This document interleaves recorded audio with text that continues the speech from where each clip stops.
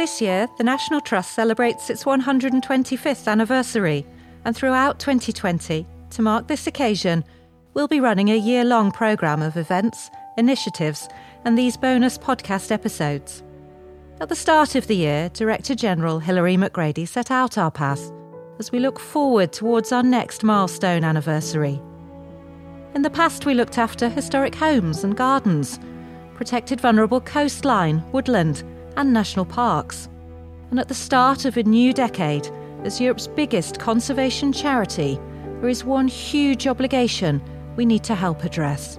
Today we need to rise to a new set of threats. The threat of the climate crisis and the catastrophic decline in our natural environment. For decades, we've been made aware of the damage our lifestyles have caused to the natural world and what we can do to limit some of its effects, whether reducing our use of products containing CFCs, moving to unleaded petrol, or towards a plant-based diet.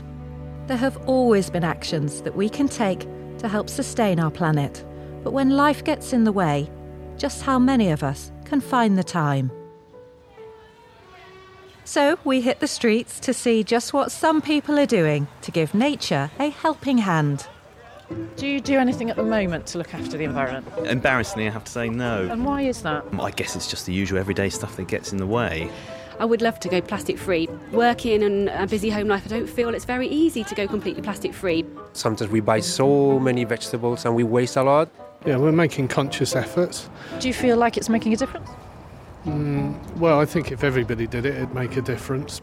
I try my best as one person. I think the biggest impact I can have is doing what I can do. I do make an effort to switch lights off, but when I do step out my house and I see all the other properties in the flats with lights blaring, probably the heating on, it does make me think, is it all worth it? I'm Chris Mitchell and I'm Programme Manager for Land and Nature at the National Trust. Often people do think about giving back to nature, but it's quite challenging to know what to do and what difference to make. Time is often a barrier to our genuinely good intentions.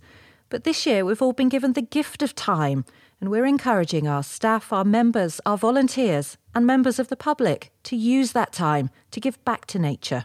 We can all use this Leap Day to make an individual difference, and if we all make an individual promise, those will add up and have a bigger impact overall. So, with this year's gift of an extra 24 hours, we're asking you to make a promise to nature. It can be as simple... I'm making the promise to help reduce the amount of food waste that I use.